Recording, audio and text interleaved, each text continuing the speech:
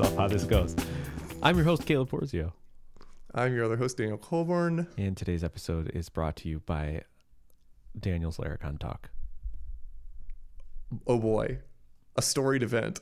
That's right. Daniel, we have so much to talk about, Daniel. We do. We haven't talked to each other in forever. Like months. And we haven't. Well, we actually have, but not. Yeah, just like recorded. random little chats. Did we talk in? One of them was like an hour and a half. Oh, did we pair on something? We talked about after your episode with Ian and Aaron. I called you. Oh, to yeah, a bunch of stuff. Yeah, we've that talked. Was a long conversation. We haven't recorded in basically forever. Basically forever. Yeah, Daniel's moved on. He's Yeah. now both rich and famous. Mm-hmm. I'd love to. He's got another podcast. He's do. speaking at conferences that I'm not speaking at. I know. He's becoming a big name. I'm becoming just steadily less and less of a name. So he didn't. I'm just assuming that was your thought process. Was like, this is below you now. Yeah, I was thinking I'd kind of outgrown you. Right. Daniel, is mostly technical the new No Plans to Merge? They're so good. I do have to give it to them. Should we just so good. redirect our site to them? Yeah, or maybe they could acquire us. Nobody will have what we have because we are the most stupid of all the Right. podcast hosts, and we're the most willing to say things.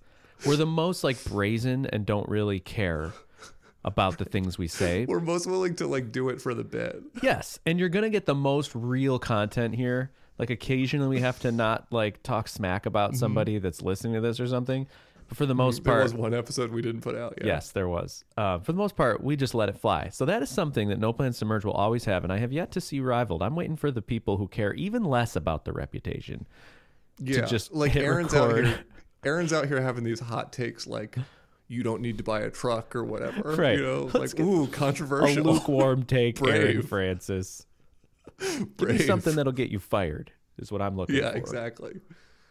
Yeah, I want to hear Aaron Francis say databases are bad. You Yeah, know? where's the databases are bad take that you're hiding? Yeah, exactly. Flat file CMS guy. But it is a really good podcast. It's quite a good podcast. Seems it I've feels actually- like the excitement we had in the community when we were first kind of coming out with 20% time, and you know, certain big names were like, oh, this is great. Like I listen every time. We're like, what, you listen? It's like there's a Laracast's episode where he mentions that he was listening to the show. Yeah. I remember we like lost our shit. we tweeted it. Or he tweeted something was tweeted and Jeffrey responded. I remember I was in the airport coming was back like, from "Of Laracon. course I He's like, of listen." course I listen. Yeah. And we were like, what? Jeffrey Yeah, that Way was crazy. to our podcast? So anyway, I feel like Mostly Technical has that energy of it becoming like the thing people are excited about. The podcast people are excited about. I mean, and rightly so. I think it's a very good podcast. It is a very good podcast. They certainly put more work into it than we do. Oh, hell yeah. Yep. No, they deserve every ounce. They have of it. topics and stuff that they prepare. Yeah, they have guests. We never did that. We did it like with That's David true. Hemphill. We did it like 3 times. and I'm trying to figure out who else, but yeah, they do it pretty well for, you know, as two people who've done this before at least once. I know that it's not easy to have a third person that you have to kind of like keep comfortable but like not just make it an interview, you know? Yeah. I don't know. Anyway, they do a good job. It's a great podcast. Just They do. wanted to say They that. do a It's great job. podcast. I really like Ian as Ian's bit is great. Oh yeah. Like he's got the secret project, you know, like that's like a good running bit of his. He's got a secret project, which is not that hard to figure out what it is, but like he's got a secret project. He loves Livewire so much, but he also which is so wants to use funny. Shad CN React components inside his Livewire. Yes. Like the Ian bit is hilarious. Like I love It's great that Ian has finally, the genie is out of the bottle. Yeah, he's like, and he's like, podcast because he's. I would have always thought that like Ian was not like out here writing a lot of code. You know, I've learned that as well. That even just getting closer to him he's just personally, he'll just like He's just hacking away. mention that. Like I think he watched either most or all of my screencasts. Like he's actually out there consuming He's a booster, content dude. and writing code a lot. Yeah, it's so respectable. It's not. He's not just. And he's a good poker player. He's a good poker player. So good businessman, good guy, good Laravel. The man has everything. The man has it all. Good energy. He has great energy. Yeah, no, he's such a great person to listen to, for so many reasons. But he just knows more than any of us. But I feel like we already knew about Aaron. Oh yeah, no, Aaron's obviously a great person to listen to. But Aaron is in our position. We knew Ian was cool, but I think Ian was like a generation before us in the Laravel world. Yes. Yeah. So like we didn't have like a lot of exposure to Ian coming up. Right. But I like this post hoc exposure we're getting to Ian. Yes, totally. It feels like a good marriage of like young Laravel and old Laravel. You know, I kind of want Ian to be like guard. my uncle. He'd be a good uncle. Yeah. Yeah. Yeah, dude. I've been thinking about like the generations of Laravel. Okay. Recently. Yeah. Like Let's do it. It's an interesting thing. I don't know that I have like a thesis fully cooked yet. I know, but it's just fun to like define. But we are a very specific generation of Laravel. Yeah. And then there was this other generation that I thought was going to happen and then kind of didn't. Let's start from the top here. Okay. Sorry. Like generation 1. Generation 1 starts with Ian, I guess. I guess like historically, now I know that it's like Ian and Taylor and Chris Fidao and Eric Barnes and stuff like that. But experientially, for me, it was and like Dale Reese and that panda book. What, with the orange panda? I don't know. It's called something. Oh man, that was like the blog that you ended up on. So to me, that was like for me it was original Laravel, and then it was Laracasts and mattstauffer.com. Right? You know how you always ended up on mattstauffer.com? Dude, his SEO with was his so good. red web. It was like a red site. Oh yeah. And you always ended up there. Before that, you always ended up on Code Something, that panda book by Dale Reese. He had all the good content. So you ended up there. And then you ended up on Matt's and then Laracasts, early days. And then like Stitcher.io had a lot of stuff. That was a little like later to me. Yeah. Yeah, there's what's the bourbon, Chris Sev, his scotch.io. That was also in there. That's the one I was thinking. Yeah. That's what I was thinking. Stitcher is the new one. Stitcher's a new one, and it's not really Laravel per se. It's just more like PHP. It's just PHP. It's a fantastic site, and I adore Stitcher. By the way, Brent, if you're listening, I think Stitcher is awesome. They should just murder the PHP docs and let you do the whole thing. Yeah. But yes. Yeah. No, Scotch.io, which has since sold to DigitalOcean. And then amazing. But Scotch.io. Yeah, I mean that, I guess. And then where do we come in? So then there's like kind of like the era of like Matt, Jeffrey, and Adam. The era was Taylor, Jeffrey, and Matt were the kingpins. Well, no, but there was a moment where those four did the Laravel podcast. But for a long moment, it was those three. That was most of me listening to the Laravel podcast. And I remember Matt brought on this guy, Adam, that he worked with. When Adam got promoted to the Pantheon. When Adam was so Adam's working at Titan after working at Vehicle. Now he's on the Laravel podcast. And I remember thinking, I was like almost peeved. I was like, whoa. You can't just let anybody into the Pantheon, Yeah. This is not how this works. This is not how Mount Olympus works. You don't just who is this guy? He can't be at the level that you guys are at. Why are you bringing him there? Yep. It definitely was like an interesting thing at first. I was like, how can this just guy be hanging with these three? How did he get this slot on here? Adam Wathen. Wathen. Or is it Wathen? Autumn Wathen. But yeah, I remember that. So that I think there was like the old, let's just say there's the old guard that's like all the OGs. Dale, Sean, McCool, Ian, all the OGs. Yep. Then, and David is in there just very silently. Yeah, David and Yaz, I think. Is is also he? Like yeah, okay, that makes sense. OG. Okay, yeah. And then you have like where everything crystallizes. Laravel's huge now. Laracasts is putting it on the map. It's like a thing. 4.2 is out, or 4.1 or whatever. and the Laravel podcast is leading the ship, and everybody is. And so this is where I get on 3. This is where I get on the ship, is like 4.1, 4.2. Yeah. Okay. Yep. Like right before probably like 6 months, maybe 8 months before we both end up at Titan. Gotcha. Like that. Oh, era. yeah. Interesting. So I'm a little older than you, which is interesting. Yeah, I got a couple of sure. years on you, I think. I just interview better. Oh, yeah, you do. Absolutely, you do. Always have, always will. Mr. Charisma. So, what are we saying? Yeah. So this is my formulation here. You got the old guard. Then you got like prime time, the Pantheon. Then the Adam era. He gets his own era. He definitely made an era where he came in and was like, topped off. Here are maps. And we're all like, what? Here's collections. He's like, this is a filter. I straight up remember. I mean, I've been in PHP for years before this. I've seen array filter, array map. Always felt like next level stuff. I've been writing for each loops, and just saw that. I read that first page of that book and was like, holy crap, this dude, and then it's banger after banger with this guy. It's a Jigsaw, whatever, Valet. I mean, whatever. Everything he does and touches was gold for that period. Now it's shit, Now he's lost. Yeah, he's lost his touch. Now he's a nobody. Little Adam Wathan. But yeah, so then I think I would say the next era after Adam is the Daniel, Caleb. I mean, I can only center ourselves around it because that's what because it was our experience. It was our experience, but it was like, it felt like, oh, we're kind of on the map now.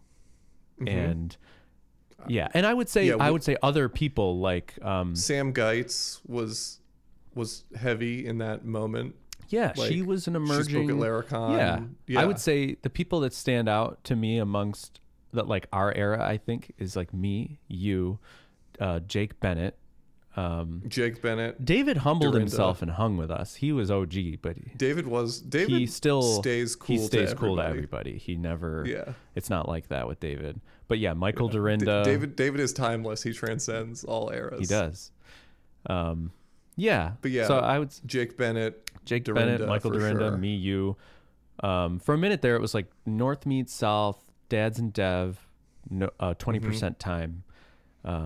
Yeah, and we were kind of hot on the scene, and we were making some waves and whatever, having opinions and doing football services and blah blah blah. Then there's post Caleb Daniel. Then there's really actually there was that's like 20% time era. There's 20% time era, and then there's no plans to merge era, which is like Liveware's out, Alpine's out, Tallstack is a thing, and all of these other people are emerging. Dan Heron, Ryan Chandler, and not just in this ecosystem. There's Jonathan Renning's era right there, right alongside the Liveware era. As soon as I would say no plans to merge era is also Jonathan Renning era. That was when he came out with all of his wisdom into the ecosystem, and obviously, and like to tie this to like our personal timelines, right? Like you're now out there, you're in the game at this point, right?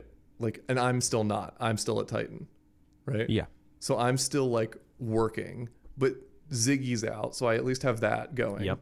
And that's my little touch of being in the game, but it's like still owned by Titan, all this stuff. Right. And it takes like another. How long after you quit did I quit? Was it a year basically? Something like that. More than that. Yeah. So it takes like another. More than that. It takes like maybe another year and a half for me to quit after you quit. And I remember we had a big conversation. We've had several pivotal conversations throughout our careers. Yes, absolutely. Like a lot of pivotal conversations. The pivotal, actually. I mean, we should. Here, let's circle back to pivotal. That would be a really good. Let's do a story on pivotal conversations. But to keep the eras, we have like 20% time. Then we have no plans to merge, which I think coincides with Inertia and Jonathan Renning's crusade on all of his good ideas, like Tailwind and all of his database optimization stuff, his database course, Inertia. He's just on fire and killing it. And Adam is giving him a platform to do it all. And he obviously is just an amazing brain that everybody is looking up to. And I still think he's an amazing brain and wished I was able to read blog posts by him.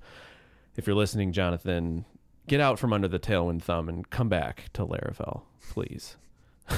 Turn down the money. Turn down the money. No, he's killing it over there, obviously. Yeah. But then I think that it's 20% time, no plans to merge, and then Aaron Francis era. There's some middle era in there. You're missing an era. You're missing an era, which is NFT era.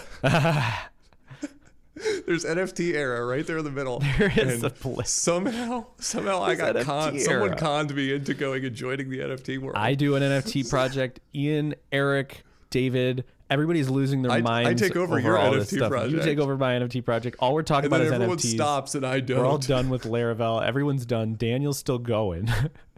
But Daniel made more money than all of us, I think. Well, not in the long eventually, no. Eventually, no.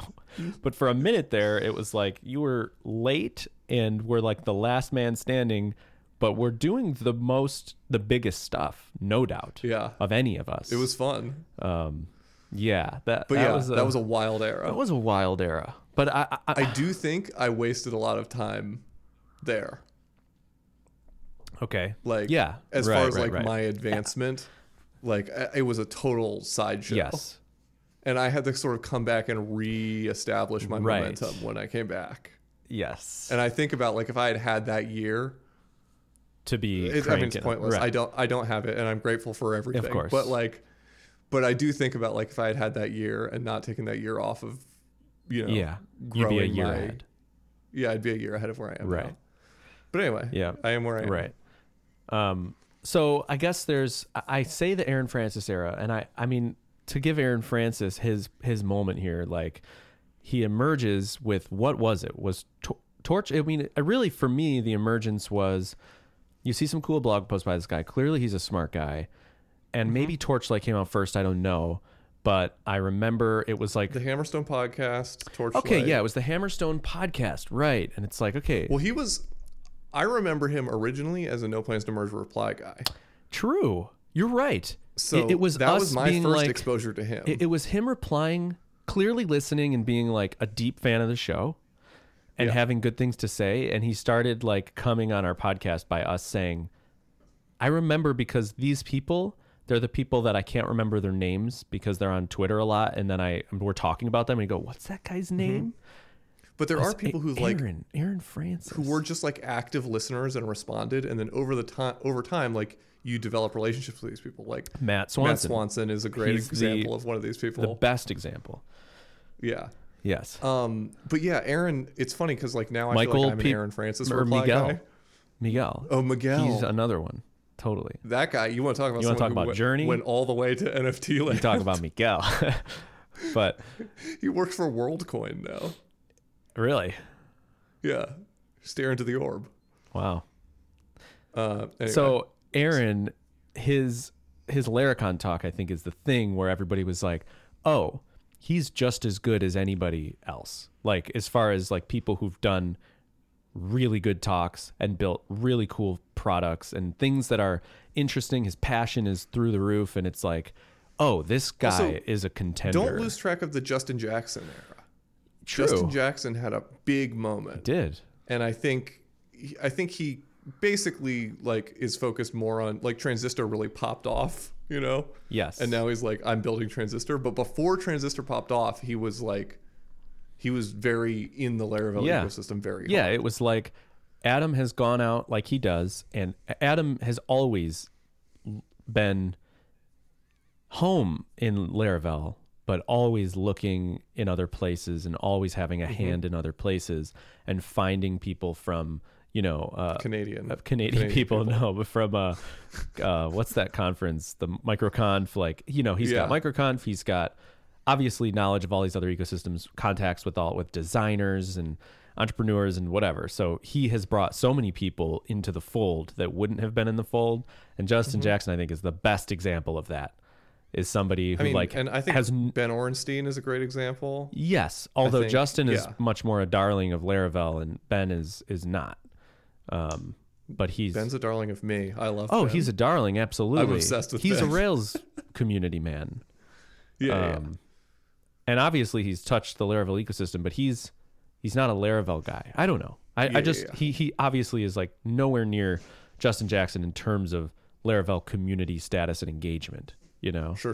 Justin hosts the whatever. He becomes friends with everybody. He spoke He at emceed Laracon. He emceed Laracon. He spoke at Alpine Day. He, you know, definitely like listened to the show a bunch. Still listens.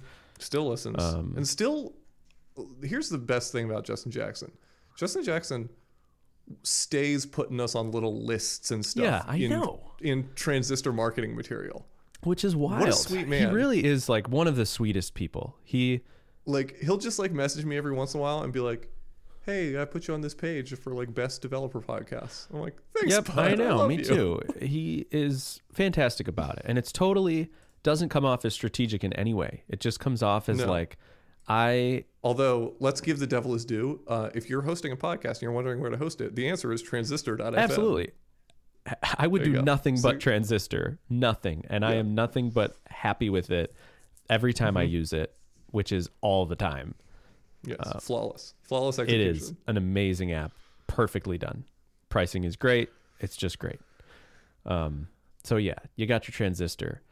So yeah, good call. And there's so many other people that like. Yeah, I know we're missing someone very. We're probably important missing somebody very important. There's lots of people who are like Philo, you know, has been around forever. But you know, within the last year or two, I would say emerging as somebody who like, has a good brain, who writes tight. Sebastian Dedena. Like those are more sleeper people. We didn't even mention Frake era. Frake is basically Frake is spread across this entire a big span. Frake is like the like if Taylor and Matt and Wathen, if that's like the five families, that's the Italian mafia. Yeah. Frake is Whitey Bulger. He's the Irish Boston mafia. He's the Irish mafia. Exactly. Yes, Frake is Whitey Bulger. Absolutely. It's like, okay, he's got his we don't whole call other them mafia over capos, here. But I got my own thing going on with my own mafia. Yeah. Basically, what we're chronologuing is the U.S.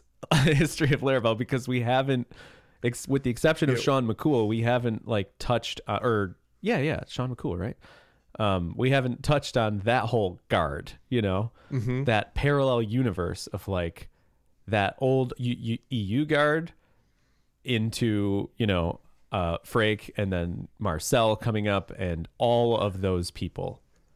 Yeah, like I think the first conversation I ever had with Marcel was about his like chat bot package that I used to make my wedding chat bot that totally shit that the I bed. did for all my invites. Yes. But like then he just like he took off. Side note, a bunch of people didn't show up to Daniel's wedding because he did his invites through the chat bot. It wasn't the chatbot's fault. It was actually Twilio's fault. Okay. But this is the most Daniel thing. That's so funny. Just like, Jacob Davis, who works for us now at Thunk, my college roommate, didn't come to my wedding. And when John showed up, he was like, "Hey, Jacob didn't want to say anything, but did you mean to not invite him?" Oh my gosh. I was like, "Oh no, and this is for not sure just I didn't." a shotgun wedding. This is like a destination big to-do wedding. Big planned wedding. Big planned wedding. Oh my God, Daniel. This is Daniel. Anyway, so yeah, I remember Frake. Frake had an interesting rise to fame because his rise wasn't like the flashy, like Adam Wathen or whatever. It's not like hot tip tweets and everybody like it was persistence. It was like, I'm just going to put out reliable packages that solve everyday needs, and I'm going to do a zillion of them. And all the US folks who think my name is Freak and I work at SpadeDB, they're going to learn. They're going to learn that I'm Frank and it's Spotsy. Yeah.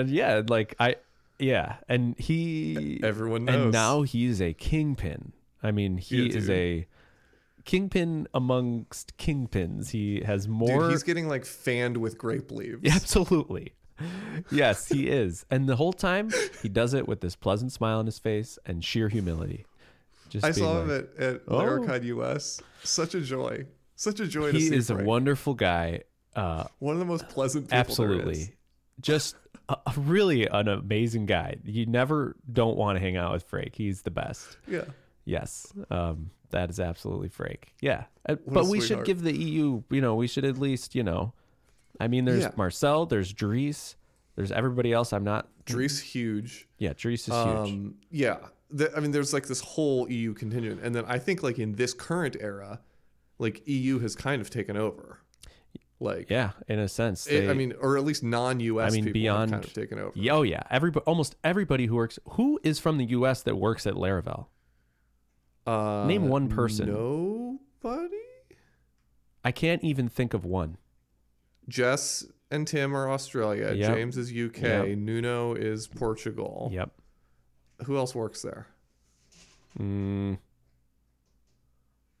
don't know. Bunch of people. Goose. I don't know either. Goose. I don't know if you know Goose. Oh, he's, yeah. He's a quieter one, but he's PHP legit, Goose. man. PHP Goose. Goose. Yeah. Yep. There's Laravel's a multinational. Yes. Yeah. Nobody from the sure. US works at Laravel. Well, that's the interesting thing about this era is that like now there is Laravel for people to work at. Mm-hmm. Right? It used to True. be that, There's like, a new the big heads had to work at Titan or Vehicle Yes. or be independent. somewhere or be You or were either Spotsy independent or or you worked at HelpSpot or you worked at one of the or agencies. you worked at one of the agencies. And now it's like you can actually work at the headquarters and now You you're work in at your own Laravel, secret on club Laravel. and you have your own elevated status just because of that, which I mean was Or you can well be earned, like- obviously. Or you can be one of these like sort of random people. Like there's some of these people who are like like Josh Hanley's sort of like semi-employed by Livewire. Yeah. There's some people who are like, I guess I don't really know what Filament's employment status of people is, but there's all these people who are like Filament Team guys. Yeah. Yeah. Yep. So yeah, there's a bunch of these guys now. Right. Yep. And Beyond Code, is like now I think Beyond- it used to just be like Spotsy, Beyond and Code now it's rules. like I used to just think all those folks worked at Spotsy, and I was wrong, but even the areas I was right, I'm wrong now because it's like the only people I know at Spotsy is, and I used to even think Brent, and I think Brent used to work there, but now he works for PHP He Storm. did. So it's pretty much Frake and Sebastian are the only Spotsy people I know. Dries is Laravel, Marcel's Beyond Code, and I can't think of other people I'm missing, but those to me are like the big EU heads. Sebastian Dedena. Do we say Sebastian? What's that? Do we say Sebastian? Yeah, I just said he worked at Spots. He still works Okay, at Spotsy. It was really nice talking to Marcel in Australia, by the way. But I He's really a cool enjoyed guy. hanging out with him and just like kind of having a little conversation Cool. about like our businesses and stuff. It was nice. Yeah. Yeah, he's Sweet man. he is a sweet man. And he was really nice to Charlotte also. Oh, cool. That's cool. That's a way to like being kind to like I could see the scenario where I don't know, I remember feeling this way with Abigail. Was like, oh, she doesn't know who I am. She doesn't want some random like developer dude coming up and being like, hey, like but the reality is, and I know this because Hannah like there's sort of a lot of similarities to Camp Hickory Hill where we grew up and her dad ran and she was the daughter who was there amongst all the many guys like myself who worked there. And there was all sorts of similar rankings in a sense, like program directors and whatever, a lot of lore, very similar to Laravel. And I remember thinking Hannah, when I first like encountered her at camp, I was like, oh, like I can't go up and like talk to her. Like she's got like, she's friends with all these super high ups. And I'm just a leader in training. I'm nothing. She wouldn't, even though we're the same age, she's hanging out with all these people I can't even get a conversation with because they're so like high level. And then after much later learning that, well, she had a crush on me, but that like, she always felt kind of like she wanted connections with people. She felt like almost like people didn't care enough or whatever, or like the people, if I would have gone up and talked to her, it would have meant a lot, So I try to think that way with people like Abigail. I mean, I'm not saying but people, I think wives at a thing like this, like Charlotte or something, appreciate when somebody, even if you're like a quote unquote nobody, according to like the status of the community, that doesn't mean you can't go like mingle with the wife of top dog. Like you should and have a conversation and make them feel like welcome. And I think like the thing with, like Charlotte being there is like, we're at the like post speaker dinner hangout, right? Where it's like the conference is over and we're all just like sitting at the cafe, like drinking coffee and people are drinking and we're like talking. It's a big rowdy crowd of Laravel devs. Yeah. And like Charlotte's like a quiet person or whatever, right? So like she's not gonna Inject like, herself into the conversation. inject herself. And so like if no one spoke to her, it would just be like she would just be sitting there staring at nothing, you know? Yeah. Yep. And like I just noticed Marcel like actually like starting a conversation with her and stuff, you know? Yes. Which I was like, thank you for doing that. And also you're cool. Yes, that actually right, and it means a lot to you.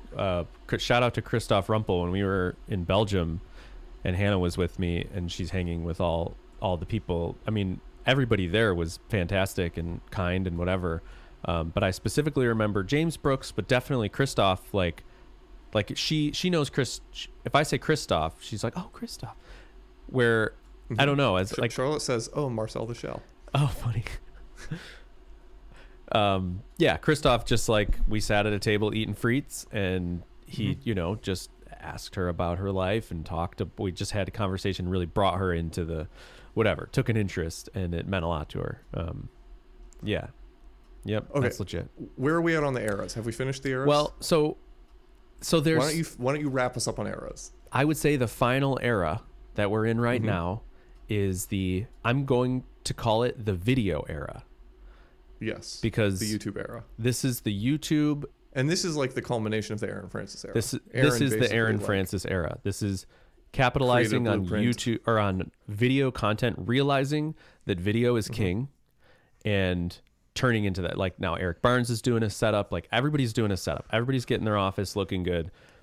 Christoph is hired at Laravel as like the YouTube guy for Laravel. Like everybody's realizing that you need short form video content to be anything right now. And Aaron obviously led that charge. Adam ushered in the courses era. Yes, he did. Yes, right? absolutely. Like in the same way as that, he changed. Aaron has ushered in the YouTube era. It really is a community thing. There's so many communities that never had an Adam, so they don't have a courses culture. Laravel does, so a lot of people can be self-made, which I think is awesome. And yes, Aaron is definitely ushering in the video era, the believe in yourself era, the like all of these kind of he's definitely has his stamp on a lot. And yeah, we knew that like right away. Remember, we're just like, yeah, this guy, I remember telling you he's taken off way long ago.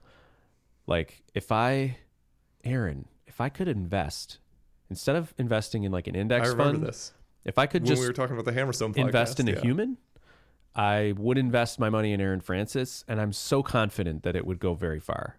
Like I would just put thousands of dollars down right now, and in a few years I'll wake up a rich man, you know.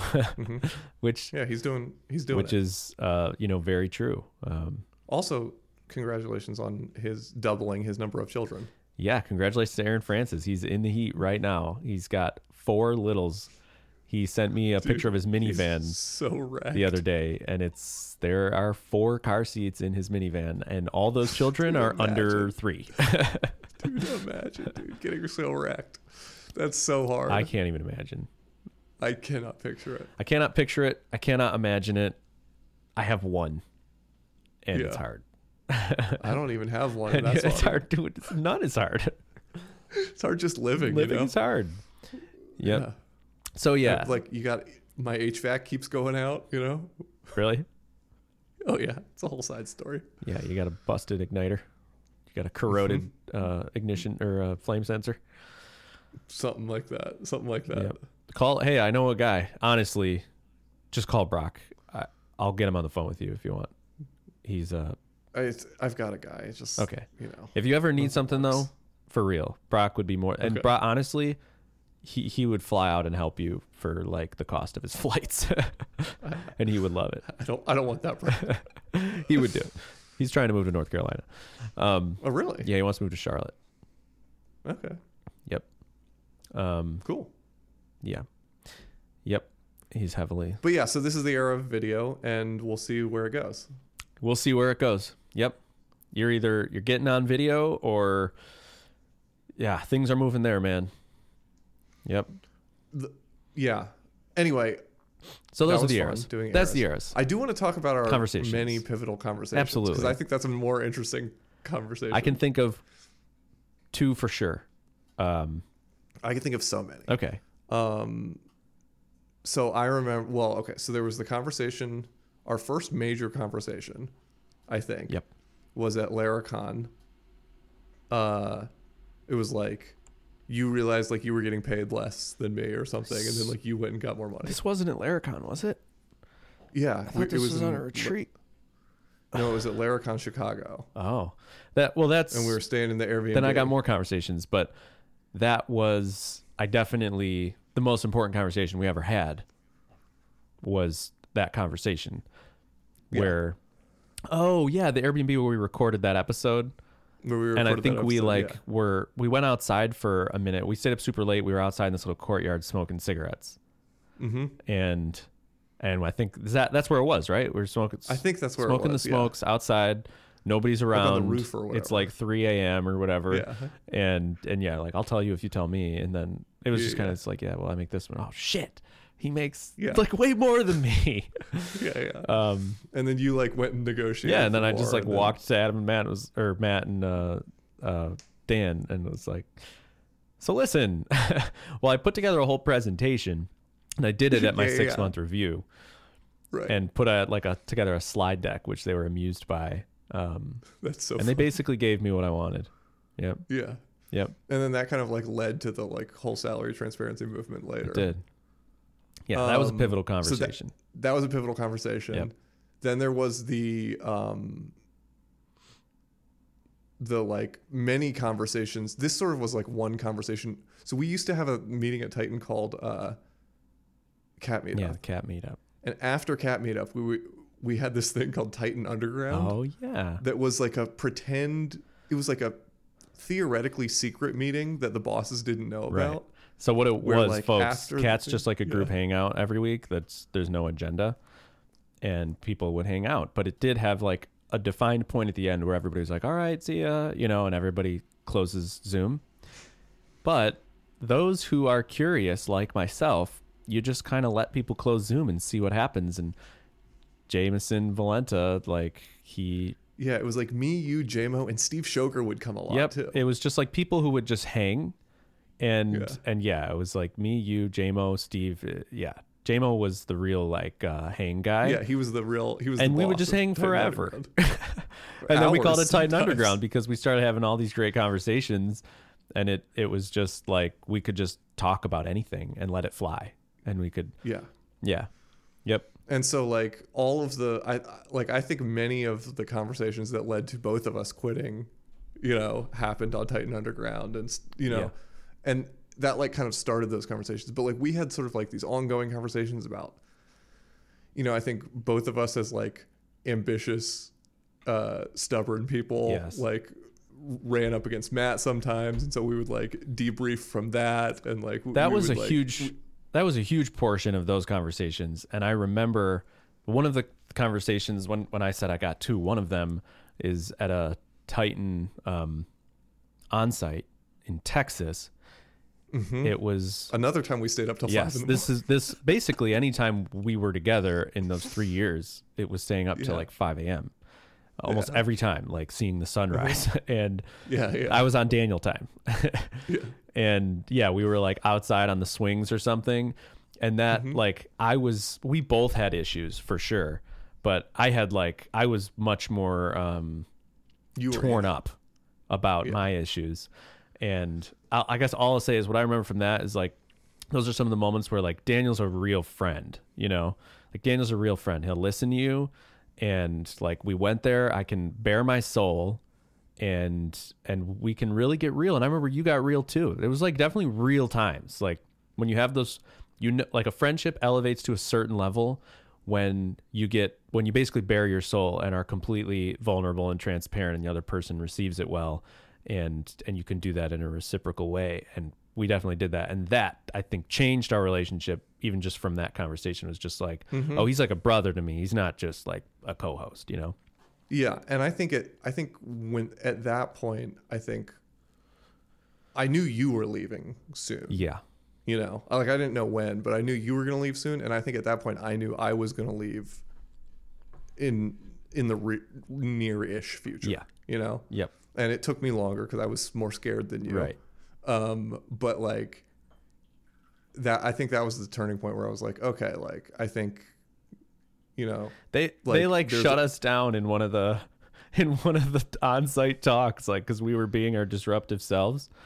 We were like, basically rallying the troops against the. I basically told Matt he had to tell us how much money he made. I remember like that. in a big meeting where the whole company's there. Matt and Dan are doing this presentation, and we're just derailing it completely and Talking being complete shit. assholes.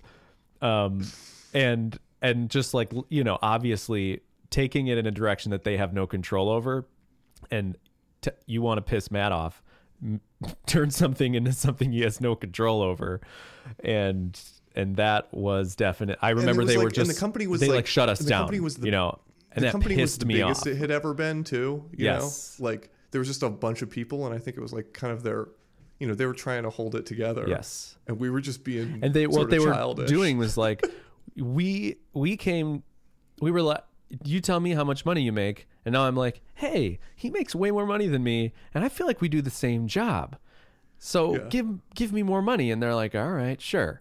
And then we're like, hey, how many other people are making way less money?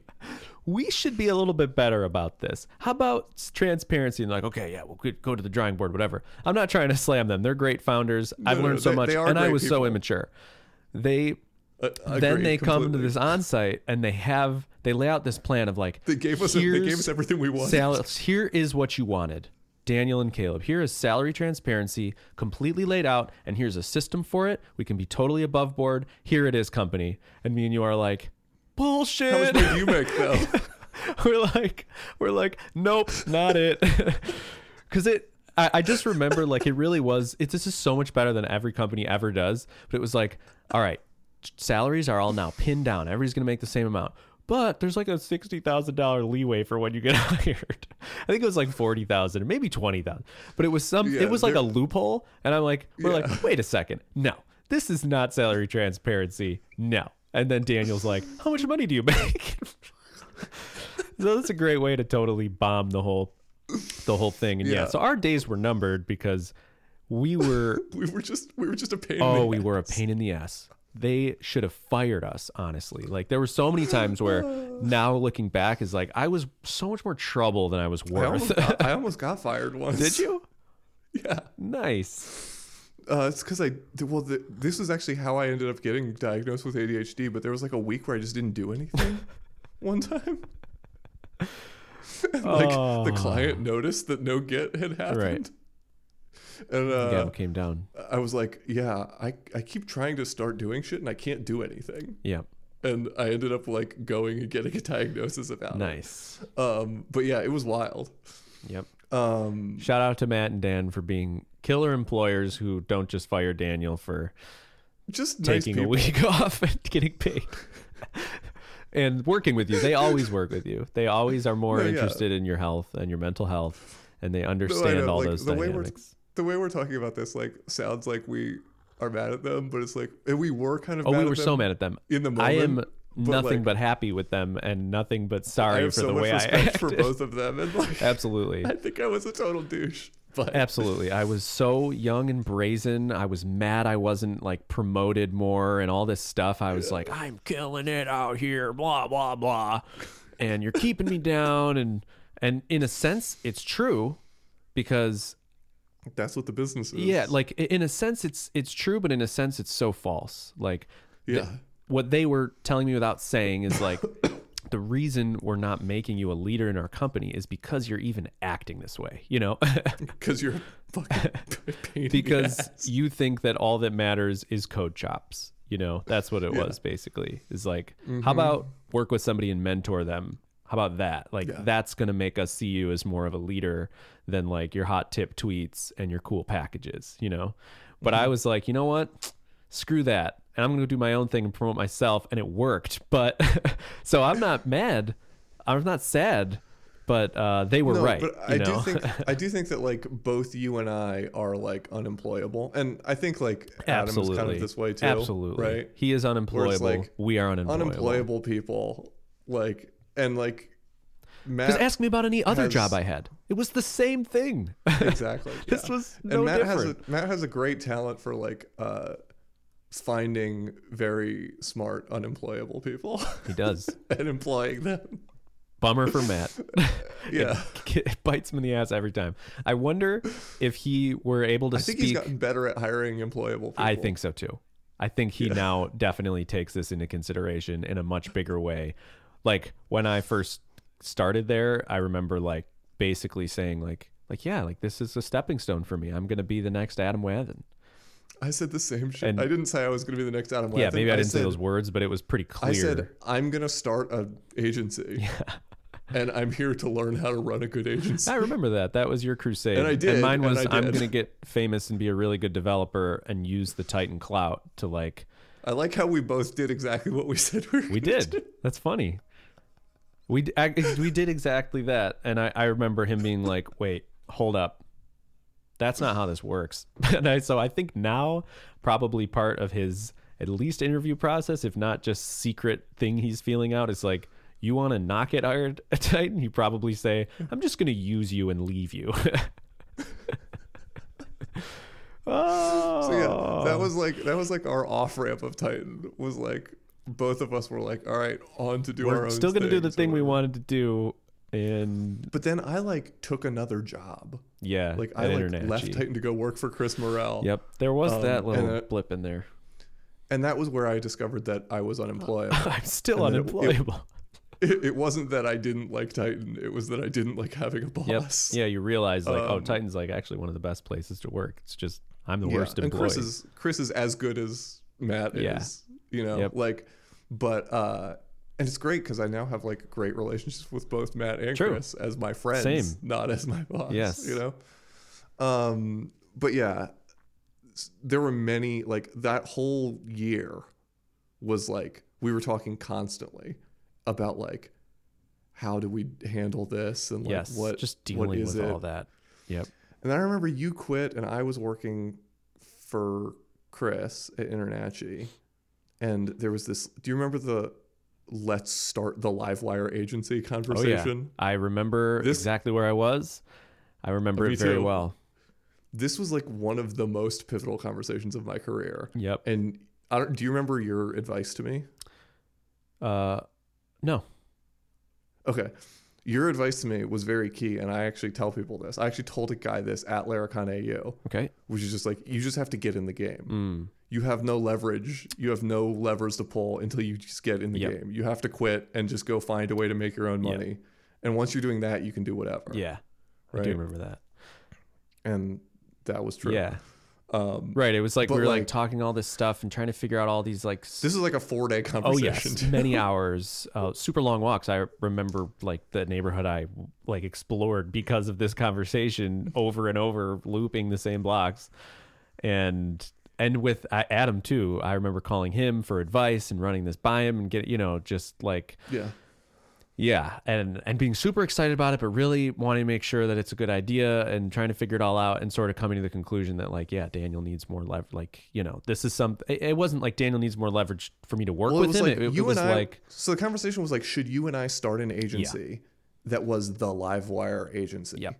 Right. And then like take a bunch of like Livewire clients and then like build an agency. And you basically were like, I don't want to run an agency. Yep. I just want to run Livewire. And I was like, well, that's fine. I'll run an agency and like you run Livewire, but then like we can sell all this work because like you're Livewire. Yep. So we can just like sell Livewire or whatever. And eventually you were just like, you need to just go do whatever you're going to do. Like, don't tie your thing to my thing, which felt bad at the time. Yep. But then like over time, I think I realized that like you and I, in the same way that I think we're unemployable, I don't think either, like we couldn't run a business together. Yeah.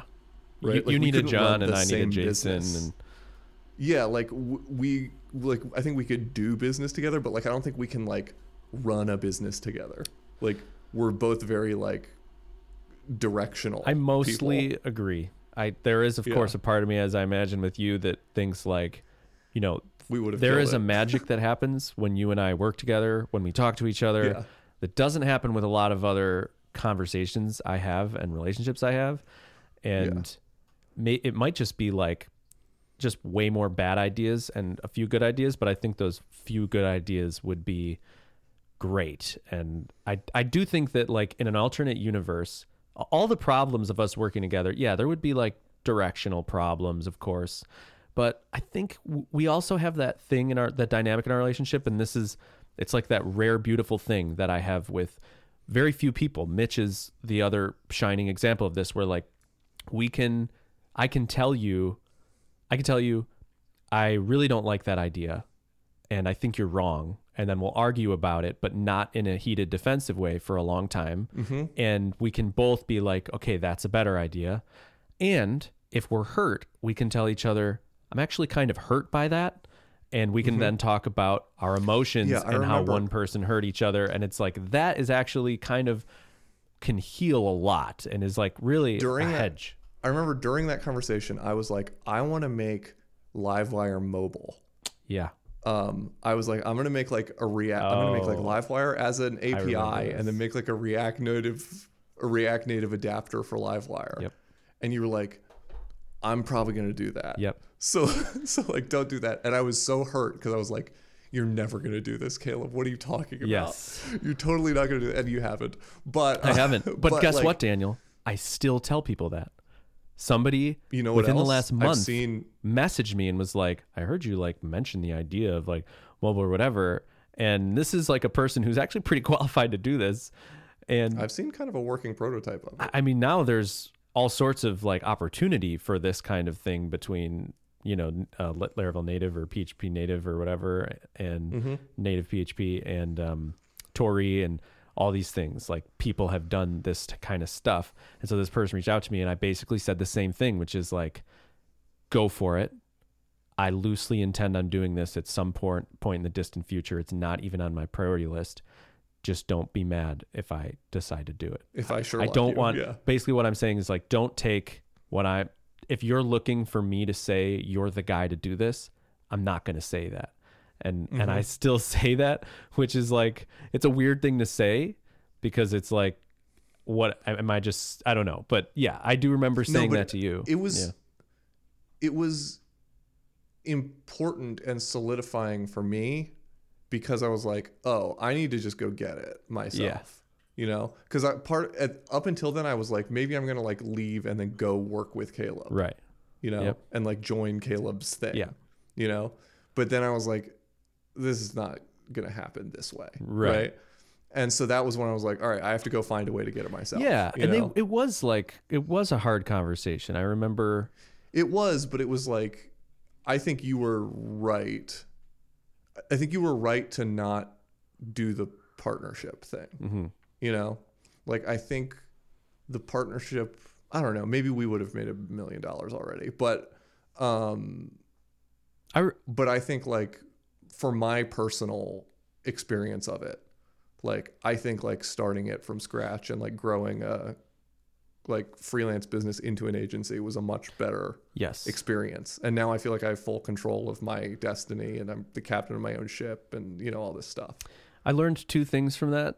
And the one thing you kind of said that I learned in real time was so a big part of that and conversations like that for me is fear of losing control, losing profit, losing whatever. When somebody says to me like, oh, I have this idea, I want to do whatever. And it's like, okay, I don't want to do that right now, but if you do it and I'm not involved, then I either don't profit, I don't get to influence it, I don't get, whatever. So it's this like tight spot where I find myself in where I'm like, I've realized you can't have your cake and eat it too. So you either have to be willing to pony up and do it or just release control and let somebody else do it. And of course, maintain the right to do it yourself if you ever want, but just that's how a community grows. And, by independent people doing independent things on their own and earning their, reputation and profit in their own right. And I had to learn that I had to like really be comfortable because I remember a big holdup for me is like, oh, there's like money on the table with this and whatever. Like, and then if I just say, Daniel, you should just go do this yourself, then it's like, well, if I'm just feeding you leads, like I should get money and, whatever, all of this stuff that just makes it more complicated where like now I've learned to just set an idea sail, like go and do it. I'll be here to encourage you. Like, you know, and yeah, I might just do it and squash you someday, but no, but that come at me, bro. But yeah, that I learned that, and something else that I forgot that I learned, but whatever.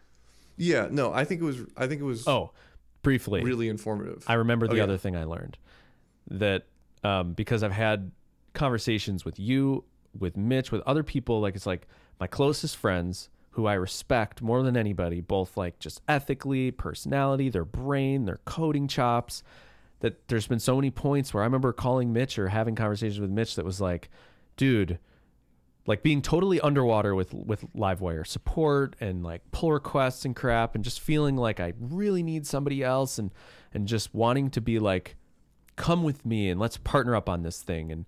And because I'm so hesitant, just be like, let me pay you a wage, be like, let's just partner. We're going to be 50-50. Like I've thought those things about different people that I'm thinking you and Mitch are the ones that I can think of. We're having these thoughts that's like, oh, it'd be so nice to have my Steve Shoger and to just like 50-50 on this thing and go in. And I've learned that like I'm glad I didn't both times. And I'm glad that now it's sort of a tenet of mine is like, you don't have to, you know, you can still work with people. And I think I would have regretted both moves. You know, so yeah, mainly because what it was, the motivation is just desperation to get out from under the workload and like an irrational idea of like needing somebody to be like a full partner. But yeah, like taking 50%, if I had to give 50% of everything I have away right now, I think I would wonder what it would be like if I could have 100%, you know? Yeah. But yeah, so I don't know. That's another thing. Totally. Yeah. But yeah, that conversation, the like get in the game conversation, like that definitely was when I like decided I was going to quit Internachi. Yeah. Started looking for a big enough freelance client to you quit got with. in the game. I remember that. I went and got in the game. I remember and that then very distinctly. And then I immediately got out of the game and went and built an NFT. True. But then I came back and got back into the game. And yeah, I don't know. Like, I think, yeah, I mean, I think like both of us like have had many like pivotal moments in our career. And that's not even to mention like just the conversations we had about like Livewire and Alpine and like the sort of like ideas for things that sort of emerged over time, or you know, like I think we talked about Ziggy before Ziggy existed. Yeah. I Yeah. think, Sushi. you know, there's sushi. Most yeah. of our good ideas started as conversations on this podcast. Yeah. Or the other podcast that we shall not name. 20%. 20%. Yeah. But unsubscribe. yeah, it's so interesting how much of like the past like decade of our careers has just been like this weird thing that has been like this podcast makes us no money. Oh yeah. Explicitly. Yep. Explicitly right? $0. Like, explicitly $0.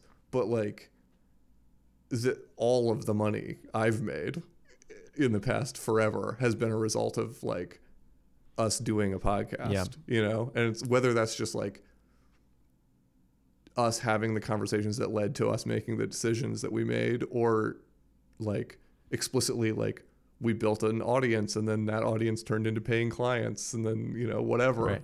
Like it was funny. I was at a poker game the other day and I was saying like, oh, something's blowing up on Twitter. And the guy was like, you tweet? And I was like, bro, every dollar I have made in the last decade is a direct result of Twitter. Yes. Like literally Twitter is like my whole career. Yep. I don't know what to tell you, know? Right. But it's so weird. It's so weird how like these little things have just like generated our careers. You know who the hero in this whole story is of both of these? Who? It's Twitter. Oh yeah.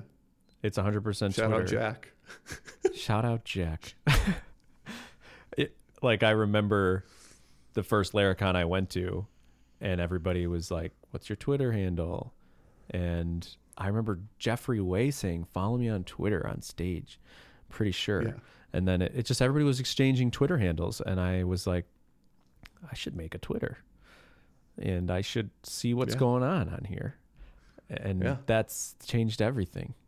It's like, this is our watering hole. It's our water cooler. It's our billboards. It's our networking social event. It's everything, you know? It's crazy. It's crazy. It's crazy how exposed we are too.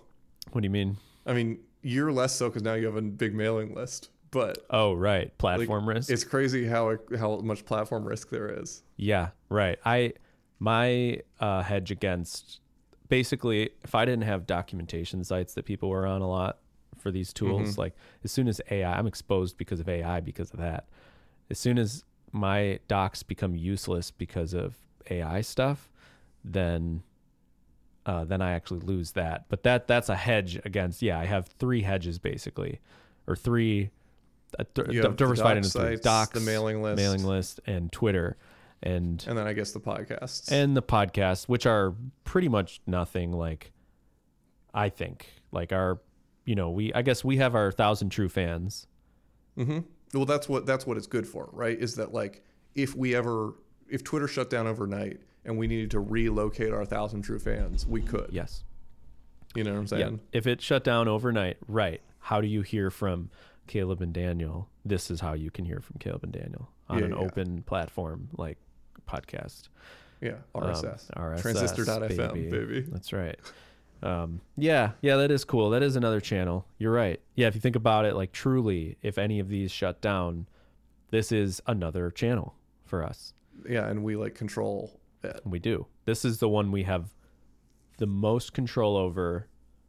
Mailing lists, you have full control. It's an open standard, but mailing lists are weird because of like you're kind of at the mercy spam and all that stuff. You're at the mercy of the email providers to not throw you in the spam folder basically, because they can just bury you. But podcasts, if you hit subscribe, you got access. You subscribed, baby. Yeah.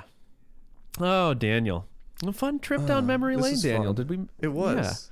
Yeah. We've come a long way, me and you, Daniel. Well, I wanted to say something on here that we didn't get to say. Yeah. Speaking of Laracon EU. Yeah, the next conversation is a big moment that's like Daniel has now broken into the speaker sphere. The Laracon game. Have you done a conference talk, truthfully? I've done meetup talks, but I've never done like a big, like I've done meetup talks to maybe 24 people. Yeah. You know? Yep. I've never done a conference talk to a room full of conference people before AU. Okay. So I want to hear about your conference talk. What I've heard, this is what I figured. This is what I figured about Daniel's conference talk. Daniel is funny as can be. Everything I know of Daniel is you are confident, charismatic, and very funny and smart. So it makes sense that you would be a killer speaker. However, Daniel, doesn't have a lot of speaking experience, so maybe he clams up and isn't a good public speaker. Maybe it's too much or something. Or B, Daniel doesn't take it seriously enough and hacks together something at the last minute and it flops.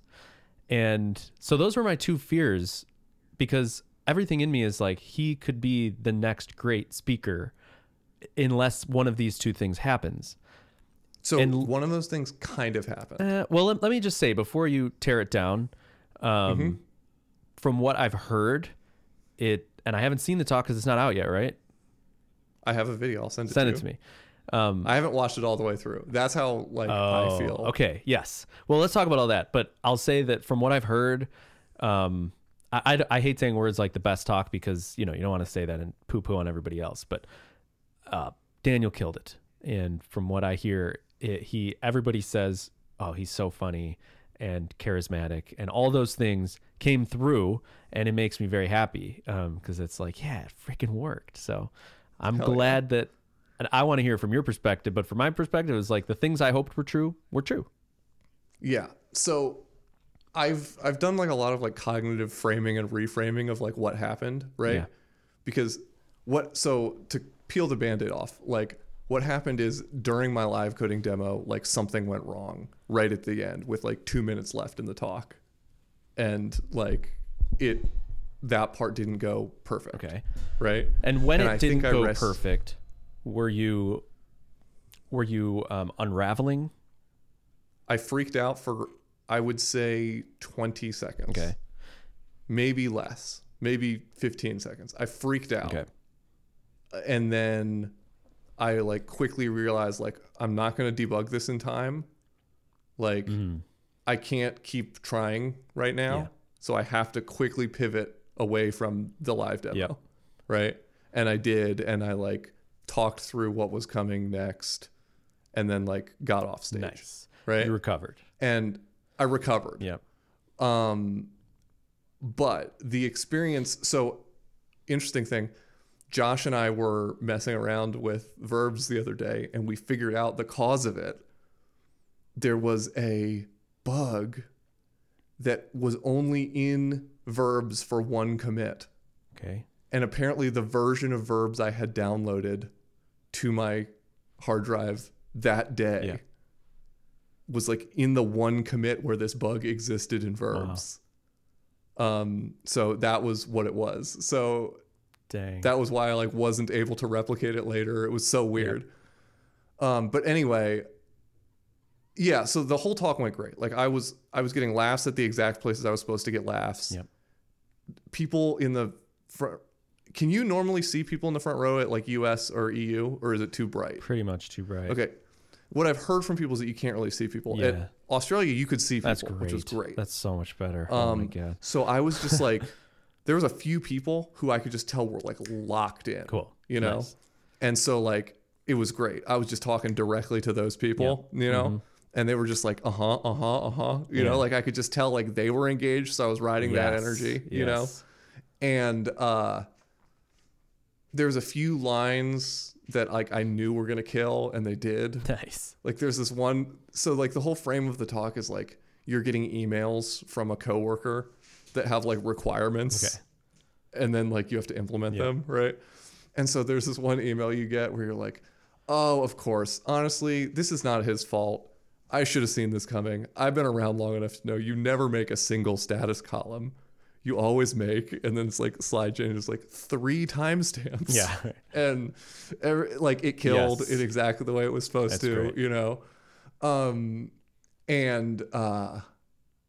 So I was like, this felt great. And then like when I messed up the live coding, like this like adrenaline bomb of like the most fight or flight response I've ever experienced in my life just like filled me up. And I was literally like twitchy and like jittery for the next 7 hours. Yeah.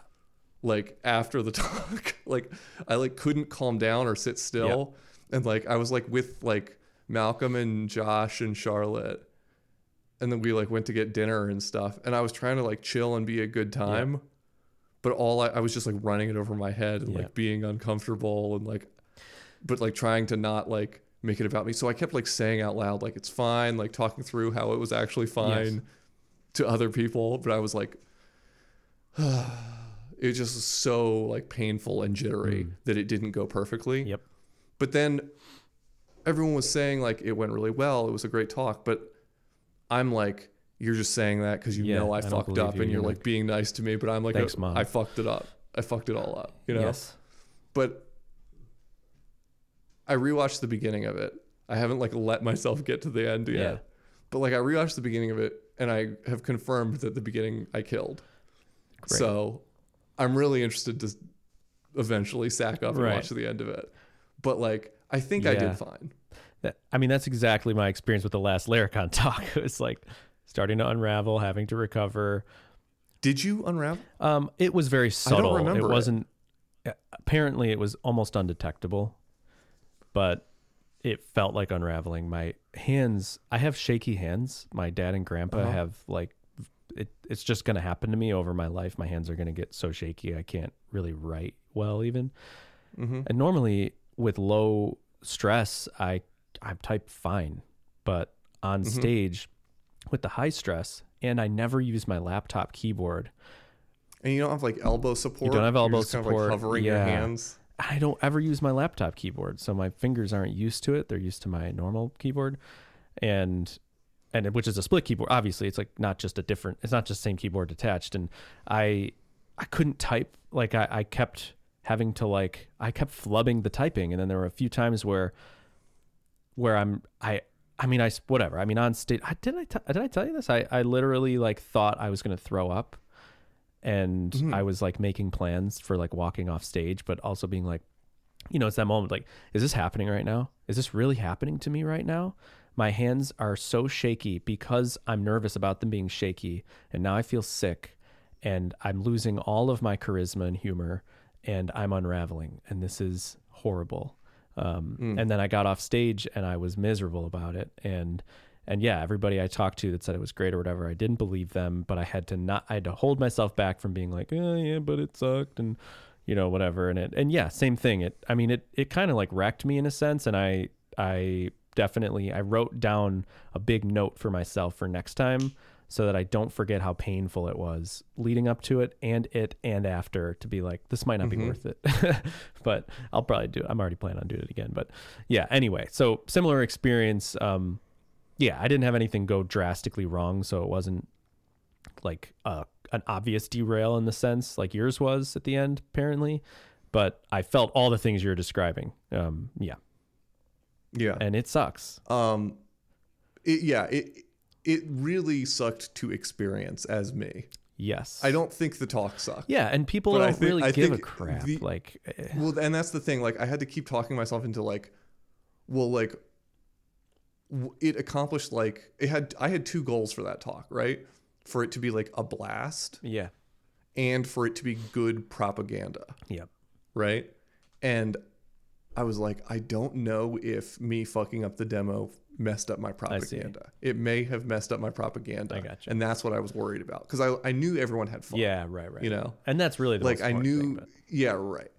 And so anyway, now I feel fine because people are using verbs. People are installing it, people are messaging me about it. That's all I fucking care about, right? Yeah. Is I just want people to be writing verbs code, so that I can start germinating this community of people who are using it. Yep. Right.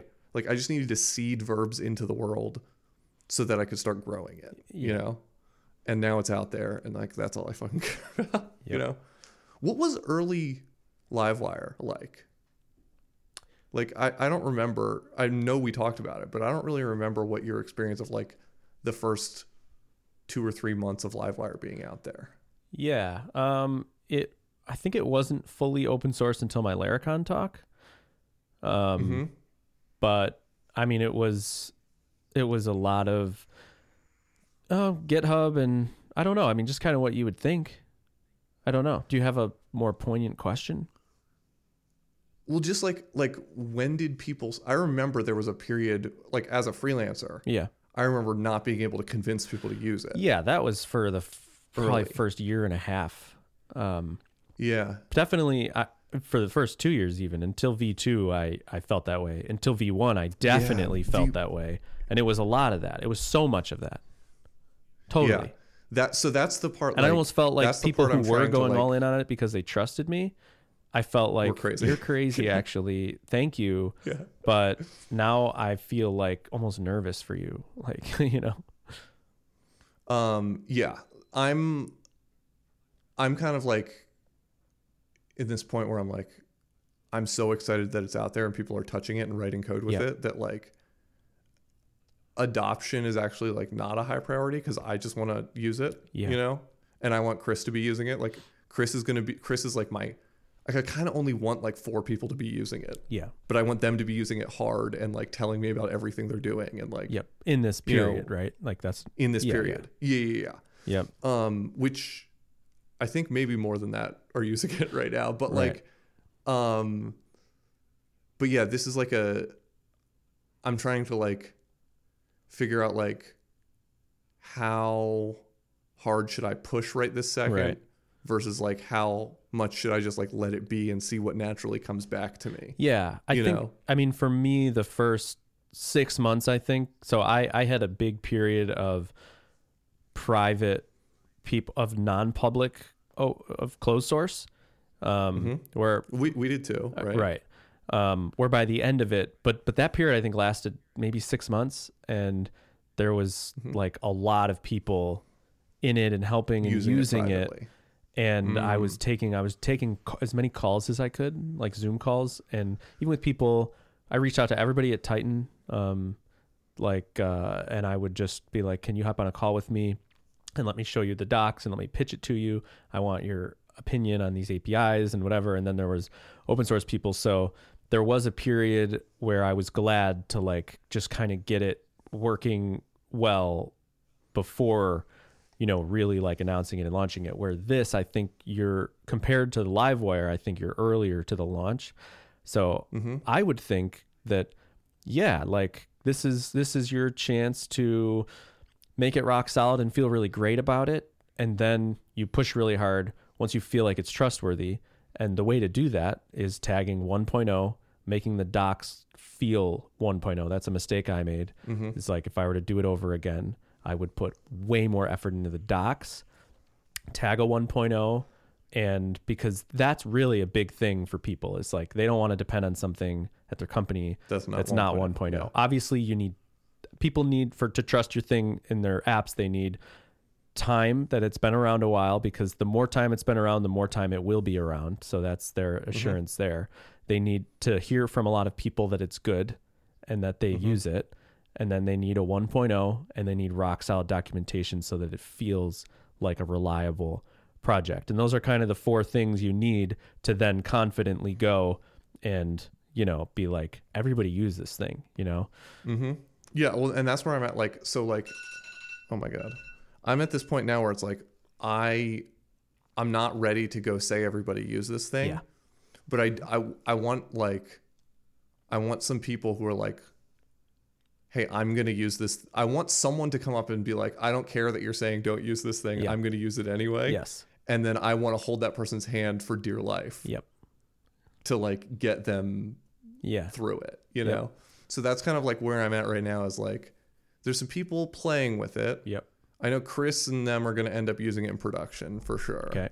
Because it's Chris, Yes. like he built it with me. Right. Like, that's huge, actually. And at a company, and he'll whatever. be doing it. The risk with production. that is that the tool becomes more tailored to Chris's needs and ideas for his Chris's app. Implementation. Yeah. So you gotta. Fortunately, like I'm very stubborn about the API. So like, how do I find verbs? Pretty. I googled verbs Laravel and it. Verbs.thunk.dev. Yeah. Okay. Or composer require hire thunk /verbs. Gotcha. Verbs, I think.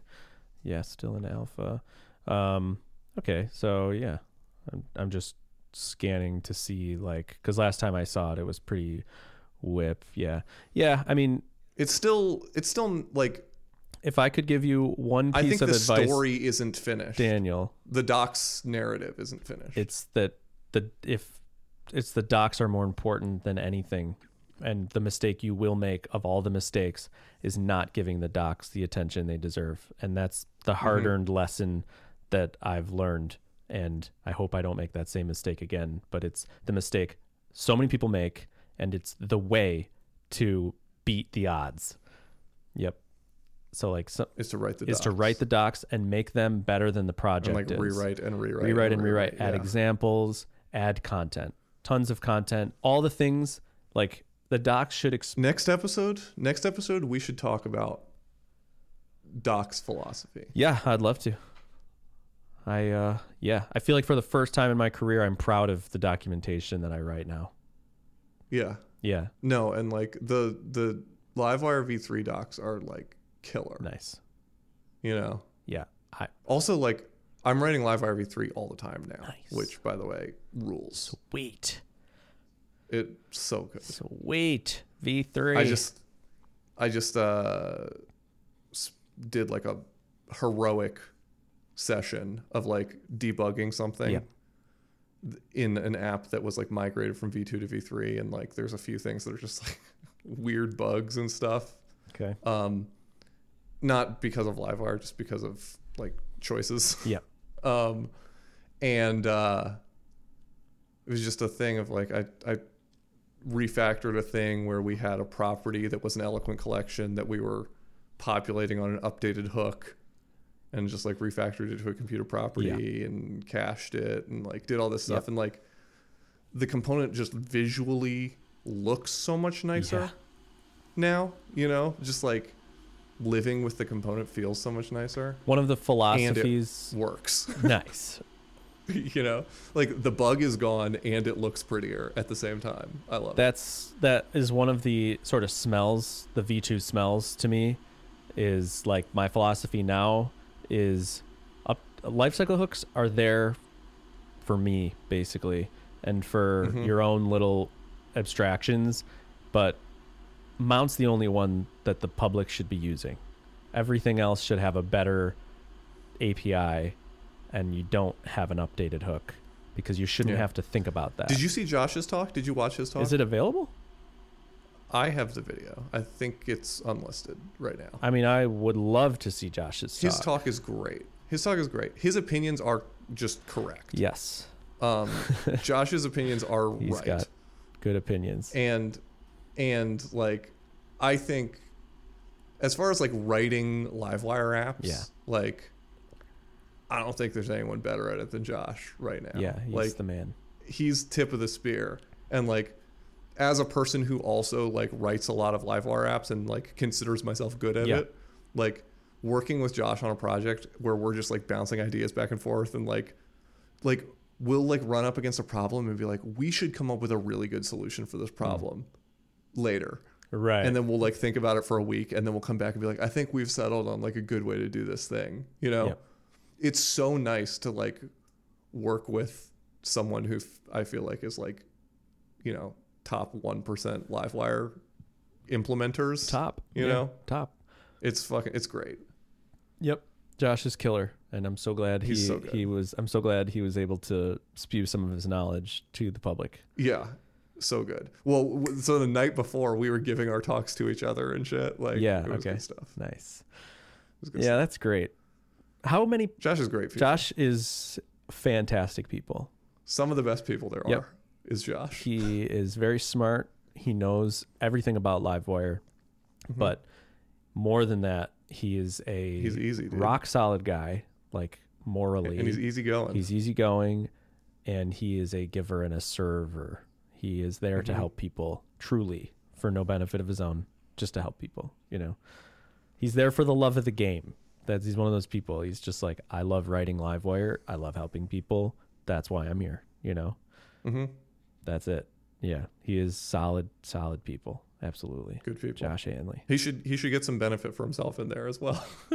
Try to keep the benefit pretty low. Make sure, you know, keep him altruistic.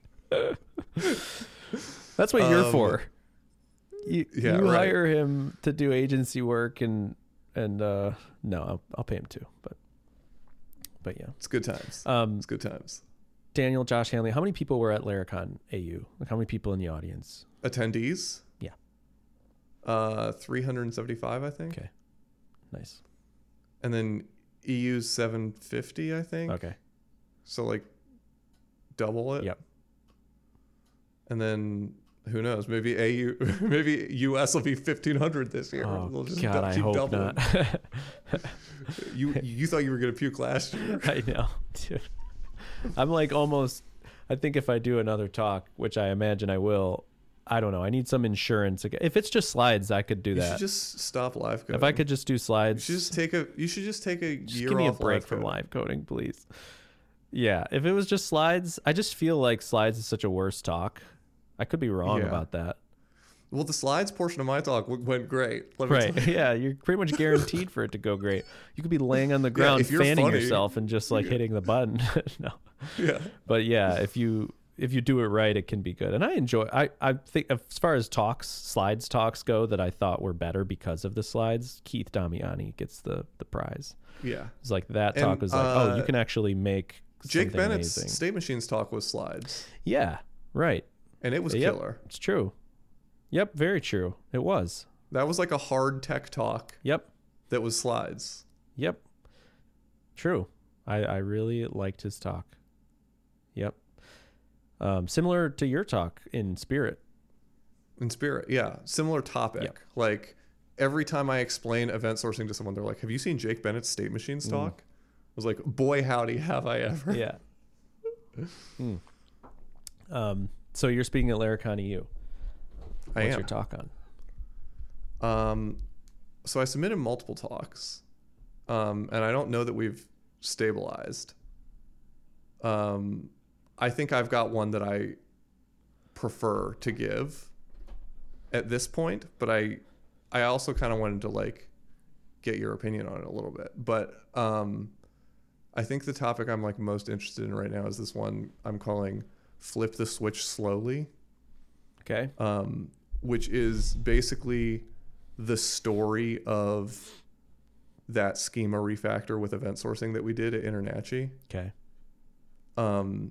But it's basically just like telling you the story of how it works, you know? And the idea is basically like how to do a schema refactor where you have both systems running live at the same time, feeding data into each other. That's money, man. And then move 5% of the users over to the new system. That's money. That's so many people. Yeah. That's either so many people who've tried it and are in over their heads, or the majority of people, I think, who want to do it because they're at companies who might let them, or who want a new system.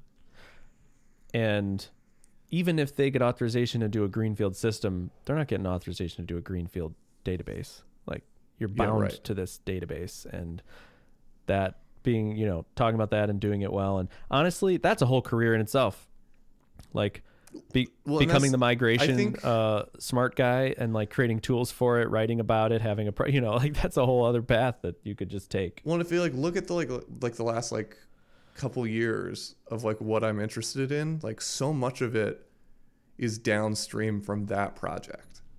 Like that one migration is what got me interested in event sourcing. It's what like turned everything on for me about this, right? And like to this day, I think it's one of the things I'm proudest of that like I've been a part of from like a technical achievement perspective is just like, dude, like a 15-year-old procedural PHP app into like a brand new greenfield Laravel system with both of them functioning at the same time. Yeah. Like, and we can just like move, like have data feeding into them both, and then just like flip the switch all the way or part of the way or not at all, or flip it and flip it back and everything's fine. Like, it's such a crazy concept that I feel like I just want to like document the story. I think it's a great talk. And like, and obviously I think the risk of the talk is make it a little more generic. Yes. The risk of the talk is nobody wants to like feel like they're in a mess, and any real life app is a mess. And a project like that is a giant mess. We just make it more generic. Make it generic and easy to follow, but with all the content that's there. Yeah. And it'll, just like you did with the verbs talk, and it'll be great. Yeah, I'm not going to show actual database tables from the actual app because that's way too confusing because there's so many columns. But like, I'll make like, this is the old schema, this is the new schema. Yep. They both need to exist at the same time. How are we going to do it? Blah, blah, blah. Yep. Yeah. No, that'd be a great talk. Especially like splitting one table into two or turning two tables into one. Like, that's such magic. You know? Like when you turn something that used to be just a field into a has many. Gotcha. Right. It's like in an app. Yeah. Yeah. You should like something I feel. It's like I like giving conference talks, but what would excite me is to give a non-Livewire conference talk. Yeah. That would excite me. Non-Alpine, non-Livewire, something like experimental almost. And I've only given one non-Livewire Alpine talk at Laracon. Embrace the backend. And one of the greatest talks of all time. Thank you, Daniel. Right up there with Cruddy by Design. Cruddy by Design. Yeah, and it's like harder to do that now, because people want a new Livewire talk, and they want, I know they want other random talks. And someday I hope I have the What if you the just balls did one? to do it. It's just a matter Just of do it. me with balls. Like this one, it's like there's so many. I want to use that opportunity to advance Livewire. You know, I use the Laracon opportunities to like go really hard on something and then launch it and blah blah blah. And I think I still want to do that. But anyway, what I'm saying is you might end up in a position with Verbs or whatever project at some point where you feel that way too. And this is the time to do unique talks that are bespoke, interesting tech talks. And you should do that. Well, but that's the thing, right? Like this secretly is a Verbs talk. Sure. You know, like, but it's wrapped up in like it's starting. Yeah, it's living in the problem space of migrating it instead of living in the problem space of being able to track changes in your app. That's a event sourcing talk. This is an event sourcing talk in disguise. Yeah, exactly. I don't know. I think it's a really cool talk. Yeah. There's a couple other interesting talk ideas I had. One was just about like, this is a totally like non-code talk, but just what it was like to teach John and Jacob how to code. And like basically it's like how to teach someone who doesn't write code how to code using Laravel. Yeah, that would be a beautiful talk. Because I just did it recently and they're killing it. So I think that would be a really cool one. There's a like best practices of the Blade and Alpine component talk. Yep. You know, the like not a Livewire component. It's just like a wireable input or something. Yes. You know. Yep. I think there's a lot there. Unfortunately, you obsoleted some of my tips and tricks recently with your script stuff. Yeah. Yep. So, because some of the best tips and tricks for that were like how to get around this annoying thing with push once, but what if it's not on the page when it renders first? You know, all that stuff. Yeah. So I don't think that's going to be the one. So yeah, right now I'm leaning heavily towards the flip the switch one, but I think it's a good one. There's a couple other good ones in there. Yeah. Hey, Daniel. Daniel. You messaged me with 2 words. Do you remember what those words were? No. You sent me a 2-word message within the last couple weeks. I think it was a text message. Maybe it was Telegram. I don't remember. The first letter of the first word. Oh. Yeah. What were those 2 words, Daniel? Wirecon 2024. Hey, yo. Yes. So Wirecon 2024. That was a wild, like, because we had just had a big conversation like several days before about like the whole state of Livewire ecosystem and like how we might work together on things and all this other stuff. And then like a couple days later, I was just thinking about it a lot and all this other stuff. And then I just messaged you, Wirecon 2024 ? Yep. And I think I just said hell yeah or something. Yeah. I've thought about it quite a bit since. Yeah. And I'm curious. I have two thoughts. One is just they're both practical. One is the answer is in person. Oh, done. Yeah, no way. I mean, Okay. Doing an online Wirecon is actually a no-brainer. Like if we did Alpine Day. Yeah, like that. Yeah. That's like it's almost expected, and it's easy, and it should be done.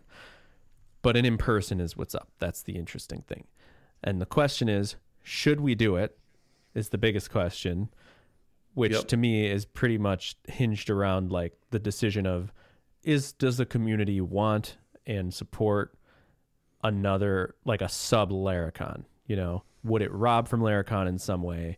With all of those questions in my mind, it's like, is this project ready for it? Does it deserve it? Is it a good idea? There's all of that. Totally. And then there's the fun thought, which I'm gonna tell you. My fun thought is like, for the first one, like this is my opportunity to have a Buffalo conference. I think you should. Which I think it would be so cool for me, hopefully for other people, because I think, but there's that part of me that's like, It's kind of like having a Laracon in Louisville, where it's harder to fly to. But like it's the first the first one, so it's like the reels are only going to show up anyway. And it's like Buffalo's a small city, so it's not like having in New York, you know. Mm-hmm. There are not the amenities of a place like that. And but it's a tiny airport. Better, and I mean, I agree, but I would hate for somebody to like, to have this experience and be like, feel like they were in a podunk town with nothing like, good. This is for real heads it's only. for real heads only. And I think there's so many ways to make it really cool because my whole life is here. Like, I own this city. Not really, but you know what I'm saying? Like, I know every conference venue. I probably know somebody or can easily get in touch with anybody, any of them. I know all the fun things to do within a 200-mile radius, you know? So I feel like if they're... I feel like you target like 100 people. You think only 100, huh? I don't know, but I mean, part of me feels like you could knock 100 out of the park. Yeah, definitely. You know, and it doesn't have to become a production that like gets too big that you have to get a lot of other people involved. I think 200 is 100. 100 might feel sad. You think 100 would feel sad? I don't know. It just depends on what venue. Exactly. The venue could easily make it feel sad. If you choose a really venue, fun. If you choose a venue that fits 100 people, yes, then the great. smaller you have, the cooler the venues you can choose. We have like a lot of like old churches and stuff that could be fun. But yeah, so I mean, 200 is the number that pops. It's kind of like Tailwind Connect, except I would want it to be like Tailwind Connect is more of like Apple Keynote. I would want this to be much more community. You know, just having more micro or not microconf, more XOXO. Is that the what's his name's conf? What's XOXO? It's XOXO is this conference in Portland that it used to just be like you have to be making something cool to present here. Yes, it could be art, it could be tech, it could be music. I thought that was the Destroy All software guy. My brain is telling me that he was a part of that. Maybe I don't know anyway who that is. I can't think of his name. But yeah, XOXO, like lots of very cool things have come out of XOXO. That's an example of some. Yeah, I would want to do it real, like you would. You know, I would want it to be real, not flubby, but raw and real and cool. Punk rock DIY. Absolutely. And we could do some pretty cool stuff. Yep. And I mean, it's like food is like done. It's like just cater like Duff's or, you know, one of the best wing places in the world. Just like everybody wants buffalo food in Buffalo. I'm guessing other people would too. We have the best pizza and the best wings. Too easy. And so many other things. But so I don't know. I'm just like thinking about random stuff, and my dad, like, he does food for Christian men's conference twice a year. That's like so he could like. He does it for like a 700 foot or 700 person conference twice a year. My father-in-law runs the conference. So I don't know. I don't need to involve like my father-in-law. Bro, but I'll cook with big guy. But yeah, he would love that. The conference budget is small, as you can imagine. So he just basically compiles like boxed lunches with like subs and a cookie and an apple and whatever, and handles coffee and snacks. But he's very well versed in like having a team of people that are on top of making sure that there's snacks and coffee and like food amenities, and that the catering gets all organized. And I mean, he's in the food industry. He knows every restaurant owner around. Yeah. Like he's the guy. So I was just like talking to him yesterday. He told me, I mentioned Wirecon. We were at Wingnuts, which is probably the best wings in the world, and barely even people in Buffalo know about them. And they basically set out to make the perfect wing, and they did it out of their garage forever. And now they partner up with breweries, and they serve wings at breweries. But whatever. I'm at Wingnuts with my brother and my dad, and I'm like, Wirecon 2024, big guy. And he's like, oh. And if you know my dad, he's the best reaction person for basically of anyone. Everybody tells him everything because you just want somebody to just awesome. Be like, oh yeah, you know, he's that guy. And he's like, let me be your merch guy. He's like, I just want to be, I want to be involved. Let me be your merch guy. I'm like, Dad, he's like, let me sell merch. I'm like, that's not how this works. We're not selling merch. We're giving it away. It's like, I'm like, this isn't like, a concert where you're selling t-shirts. It's like, but anyway, I'm like, be my food guy. So, you know, he's up for anything. I could tell him any level of involvement and he would be like, yes. Anyway, so I'm glad you like the idea, because I would want you to like it, because I imagine that you and I would be doing this together, mano y mano. I'm so into it. Sick. Dude, it'd be so sick. We could there's cool stuff. There's all these abandoned silos that like we could probably rent out an abandoned silo for like we could get some electronic music in there, some light shows, some acid or just shrooms. And you got I mean, I assume you know where to get it there. I actually do. Good. I figured. That is the thing. If anybody needs drugs, I have enough shady friends that I could pull something together. Yeah, we could make it work. Yeah, dude. It'd be great. That sounds so fun. We have to do it. Even if it's just like this, even if it's the most MVP version of it ever, that's like, you pay everything, you're coming to like, we're going to do this in my yard. I don't know. Like, it's like, I think also like, this is the type of thing where like at the end, like, this is not, you know how there's all these people who are like, oh, am I really getting enough value out of Laracon because the tickets are so expensive? This is not for those people. No. Well, it's also, picture it as not really a profit thing, but I don't want to say that because you would be helping me. I would say probably it's not going to be that profitable. Yeah. And I think there's a chance that maybe you get to the end and you're like about to lose money. Yeah. And, you know? And I'd be fine. And then and then you just go up and say like, all right, we're $1,900 behind break even on this thing. So here's the Venmo. And everyone just like sends you a little money and then it breaks even. Honestly, what I would love to do, I think, if you were down, is like total transparency, kind of like Alpine Day. Yeah, where it's like we just have like a thing that shows how much this is costing us.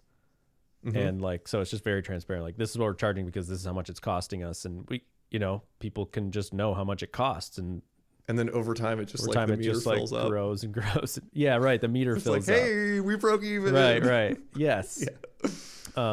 Yeah. Dude, I think a Buffalo conference could be so dope. Yeah.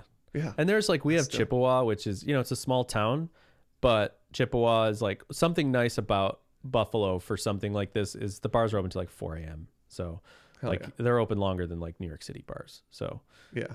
Oh, and we could get away like, our after dark experience would be perfect. Yes, it would.